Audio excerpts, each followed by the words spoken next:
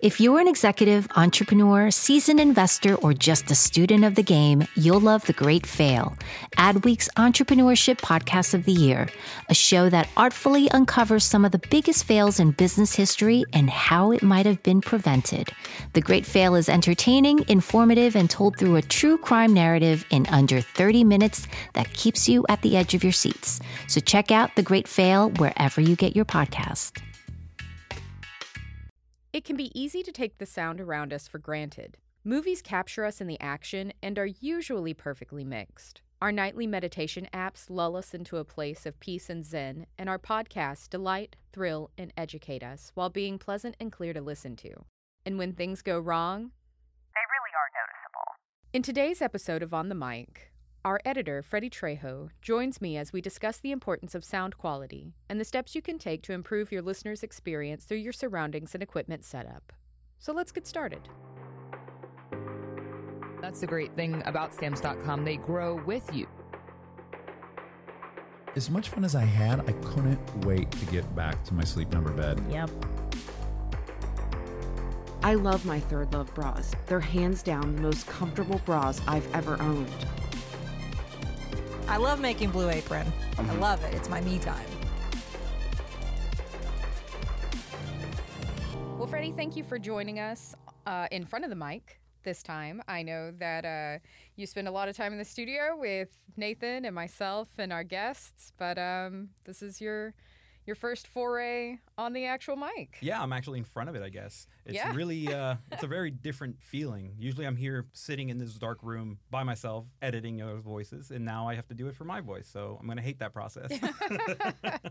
Well, why don't you start off by telling our listeners a little bit about yourself? So I have been in the world of music for a long time. When I was in high school, I was in orchestra, I was in a band, and I did a lot of my own recordings, and I tried to make it big like most people do. But out of that whole experience, I learned that I really love editing, and I really love creating things, even helping people create things. I put in more effort of creating films, recording people for tryouts, anything like that. So mixing, editing became more of like a passion for me. Nice. It's funny where we find the things that we like. You're not the only person. I've also experienced kind of jumping into one thing, expecting that to be like my main focus, my passion. Acting was one of them. And then transitioning into directing, I just learned through that whole process that I really enjoy being behind the scenes a little more. Yeah, there's something about being behind the scenes where you create things, and maybe a lot of people won't see it, but you know that you can sit there and like, I did that, I helped make that. It might not be up in front of everyone, but without me, it probably wouldn't have been possible, and it's a really cool feeling to have. One of the things that I really love about audio editing and creating is that I get to sit here and listen to you guys through these headphones, and it's so great. But what do you think is the most important thing when we're recording? Do you think that the quality is important? Oh, absolutely. Yeah. Quality of sound is super important. I think it's something that a lot of people take for granted. You don't realize, when you jump in, or I didn't, the work that goes into it and the consideration that needs to go into your surroundings. Some things that people don't think about are like background noise, microphone quality, and of course, editing. You really want your listeners to be able to enjoy your podcast content or your storytelling or your radio show or whatever it is that you're working on, free from that distraction that could pull them out of the overall experience. So there are certain things to keep in mind when setting up your own kind of recording space. And I think the first place to kind of start is with your surroundings. So a lot of people don't realize how sensitive most microphones can be, and they can pick up basically any background noise. Stuff that you don't pay attention to. Absolutely. You forget that your air conditioner is running, or that your children are playing outside, or cars running by, or dogs barking. These are all background noises that we just kind of become accustomed to in our daily lives. But if you are recording, say, in a home studio, mini mics will pick that up. As I tried to illustrate in the previous episode by showing the different kinds of mics that I've used in the past, I once actually had to re-record an entire story that I had narrated for the Whispers in the Night podcast because my dog had walked across my hardwood floors right outside my bedroom door. I didn't think about it because I was used to the tip-tapping of their toenails, but my mic picked up everything. So I lost 30 minutes worth of content that I had to go back and re-record. I totally can relate to that because there'll be times I'll be sitting here editing or I'll be editing something. I'll sit there and I'm like, oh, this is really, what is that noise in the background? And you listen to it, you're like, that's a fly that landed on the mic. Why? What? It's small things that you just don't notice, and sometimes it just passes by and you're like, oh, cool, that was a truck. Didn't realize that until now. And now you're back again re-recording what may have been a perfect take. So kind of keeping your surroundings in mind is very important. It's a really great place to start. I'm not saying don't set up a home studio. I really think that they're great for the beginner and even more seasoned podcasters. You just need to be able to approach it thoughtfully. Obviously, recording studios are ideal for most recording situations. They've been soundproofed and equipped with dampening panels to reduce and dampen reverb, which, if you don't know, reverb occurs when a sound hits a hard surface and is reflected back to the listener. For many podcasters just starting out, recording in a studio may not be the most practical or cost-effective solution, but there are elements in your own home studio that you can control. So things like carpet, that can dampen reverb. It can also dampen other sounds as well. Like I mentioned, dogs walking by on hardwood floors. So if you are recording in home, consider moving into a small carpeted area such as a closet. I know that sounds a little goofy, but the more enclosed the area is, the more dampening you'll experience with your sound. So a closet really is ideal. And it has all those clothes that will absorb the sound too, so you won't have this reverb like you were talking about earlier. Exactly, bouncing yes. off the walls. Yes. That makes sense. The clothes hanging in your closet can also help as a dampening agent. It's always one of those funny things you see in shows or movies where the guy will be inside his closet recording something. Like, this is my recording studio. It's like, that's a closet. Yep. I mean, it works. It absolutely works in a pinch. So just kind of keeping that in mind, you want to be sure to avoid areas with high vaulted ceilings, wood or tile floors, all of that big open space and hard surfaces that can bounce sound back to you. Now, if you are deciding to record, in a bedroom or maybe in a living room, you can consider adding blackout curtains to your windows. That will help not only dampen your reverb inside, but will hopefully dampen some of that outside sound that could be affecting your recordings. And that makes sense since they're blackening curtains. They're a little more... They're a little thicker, so it absorbs more. That's smart. And if you don't have carpet, area rugs and being sure that you add carpet padding under those rugs can help a lot as well. You can also add upholstered furniture to your recording area, so a couch or a large chair, and those will help catch those extra sounds. Also throw pillows. And beanbags. So you're telling me refurnish my whole house to make it into a studio? Yes. Perfect. Absolutely. Go shopping. Pick up a new couch. The more plush, the better. Just write it off as an expense. Yeah, this is for my studio. This nice couch and these throw pillows for my studio. So those are some of the steps that you can take to utilize the items in your home to create an area that is more conducive to recording. If you are at the level where you're ready to kind of up your game, you can buy acoustic panels or egg crates. A lot of these are available on Amazon. When I first started out, I actually Googled cheap sound dampening, and I found several options for as little as $20. So it's not super expensive to get it going, but hanging them on the walls can cause some damage. So it's just something to kind of keep in mind. You can also purchase larger acoustic panels, but that option does get pretty expensive, and they're often sold individually. So you may look at the prices and upfront think like, oh yeah, this is totally cost effective. But as you add more and more to your cart, it really does add up. Here at Ad Results, we actually equipped our studio with sound dampening panels that I purchased in a room kit, but that did run me about $800. That's, once again, probably not the most cost-effective option for folks who are just starting out, or, people who this is just kind of something that they do on the side. Right. If it is an investment that you're interested in, I can guarantee you that it makes a world of difference. It really does. So recently, when we interviewed Andrea Schwartzbach and Marshall Williams here in the studio, I did a video recording of that interview. And I was able to pull the audio directly off of my DSLR camera, and it sounded just about as good as the audio that we captured from our live mics. I was shocked. And I know that a lot of that has to do with the fact that we have put in the sound dampening and soundproofing panels here in the studio.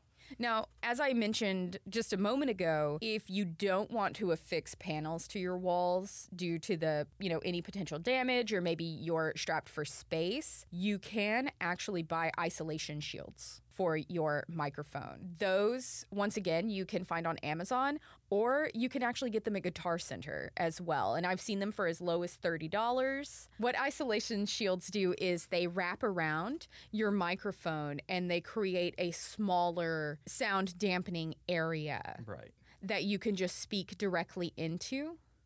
And that way you're not having to basically rearrange your entire room or your closet. Now, you mentioned earlier about when we recorded Marshall and Andrea for their interview, you heard the DSLR audio. So you're saying that I can use my DSLR to record my podcast, or should I go and buy myself a new mic? I wouldn't. Okay. I think that the microphone on your camera could produce decent secondary audio. As a backup if you needed it for anything, especially if you are running video in tandem with your podcast. But I don't necessarily recommend it. Everybody's situation is a little bit different, so they need to keep that in mind when deciding what type of mics they want to buy. There are a couple of things to consider when thinking about what mic is appropriate for your situation. Just to kind of start off, different types of mics have different polarities, right? So they record differently. And there are 3 main types, which are cardioid, omni, and figure 8. So a cardioid mic is a unidirectional mic, and you can think of it as like a fan. Right. And from the front of your mic, it's going to pick up whatever sound falls in that fan's space. So everything directly in front of it will be picked up. But if you're speaking behind the mic or even to the sides, that sound is going to be missed.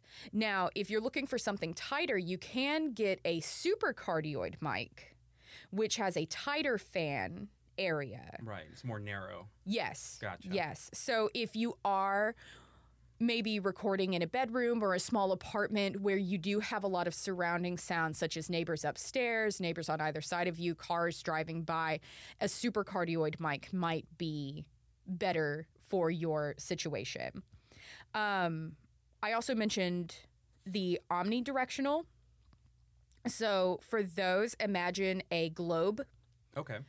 Surrounding your mic, and whatever sound falls into that globe will be recorded. So that's good if you're in a group setting. Maybe you're interviewing multiple people that need to sit around the mic and record, or you're just jamming with friends. Yes, I know that one. So the idea is having that omnidirectional mic is to be, hey, it could also be pretty good for people who are on a budget and say, we're just going to buy one mic. Exactly, yeah. Right. So if you have multiple hosts maybe, and you are just starting out and you are on a budget, omnidirectional is probably the way that you would want to go. Awesome. And then the last type is your figure 8 or your bidirectional mic. And that one really operates exactly as it sounds. So imagine your mic head is the center of your figure 8. So everything that is presented in front of and behind the mic will be recorded and captured, but anything on the sides will be lost. So once again, for your interviews, you can have one person on either side. It's a good one-to-one interview mic. Or if you just have 2 hosts that will be recording in the same room together, that's another option for those 2.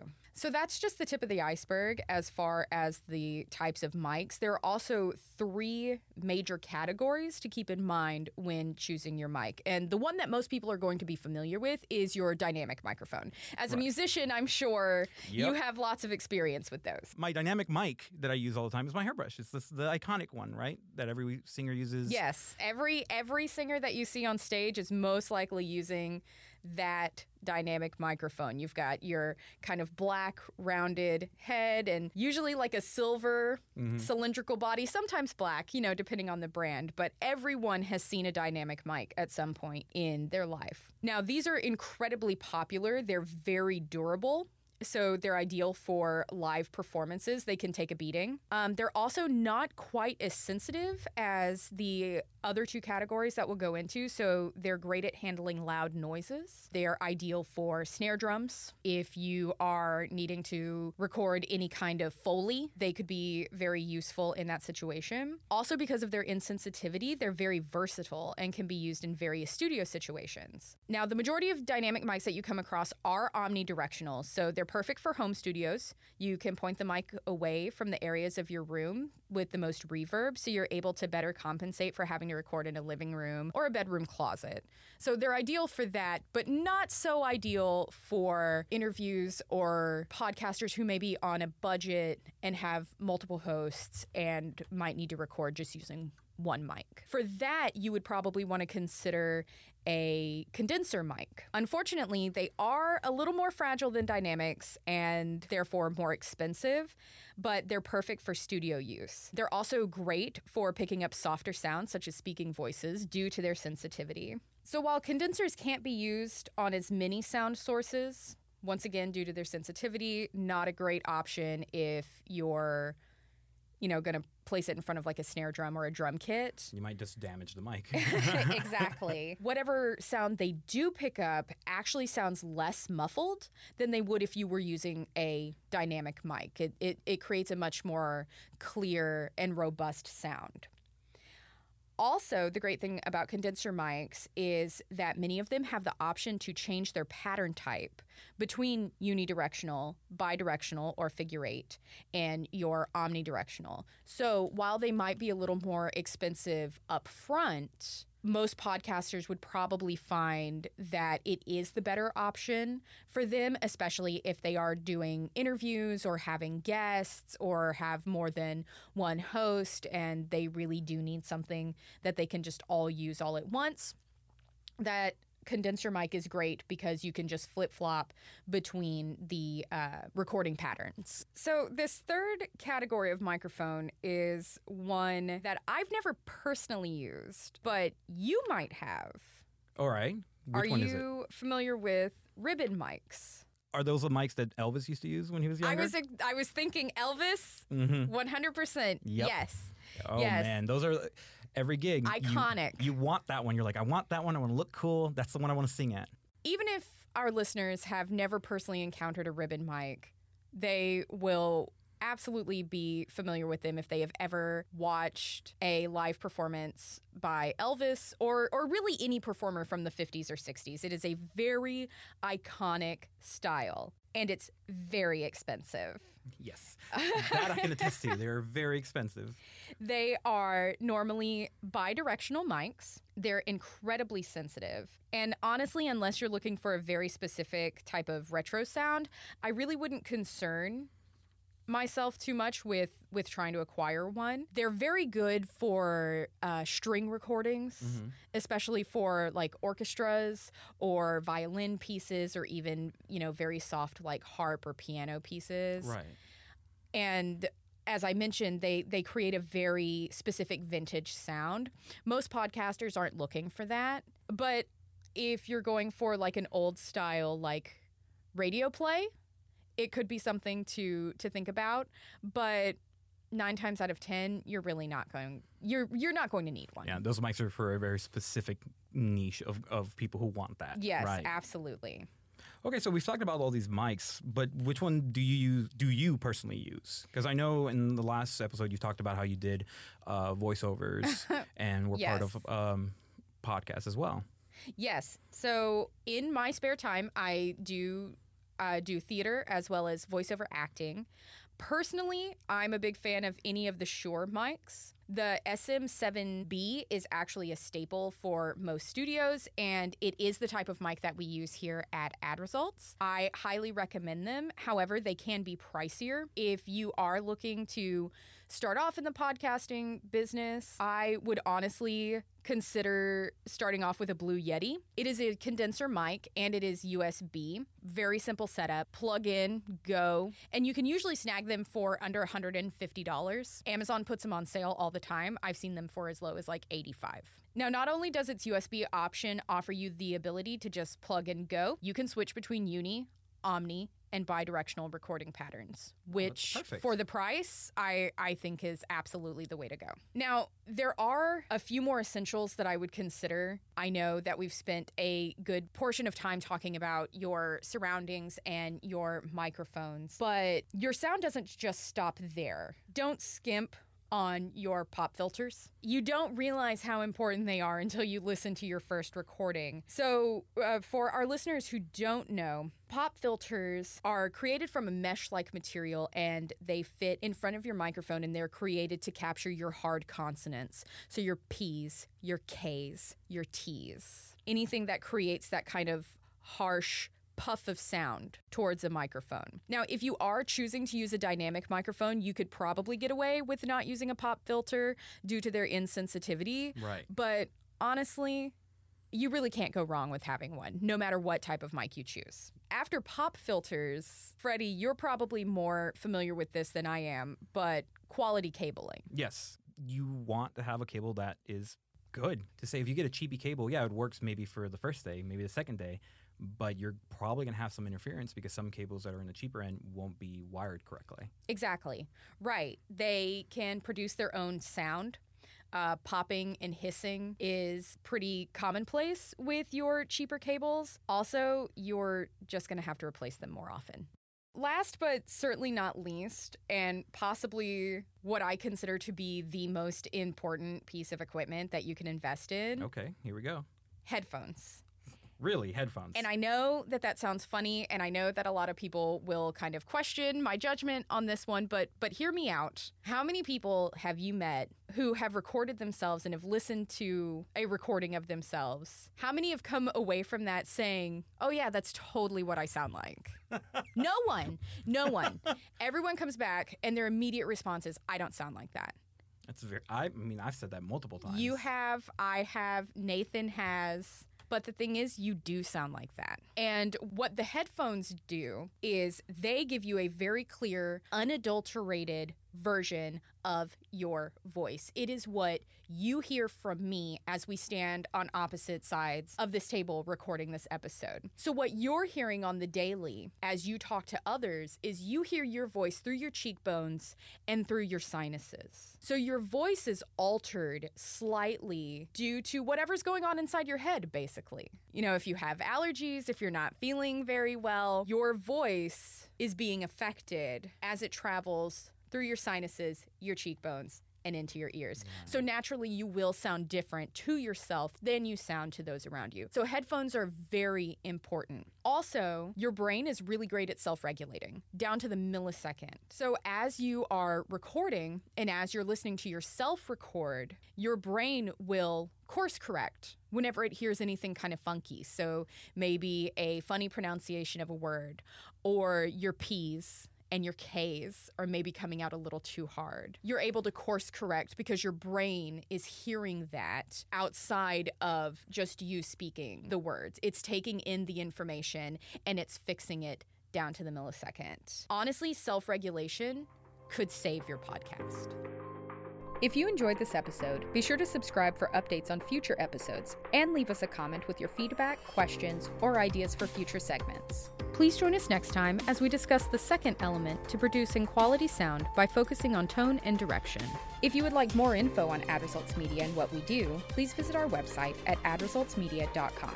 This podcast was written by Lindsay Boyd with sound mixing and editing by Freddie Trejo. This podcast is an Ad Results Media production.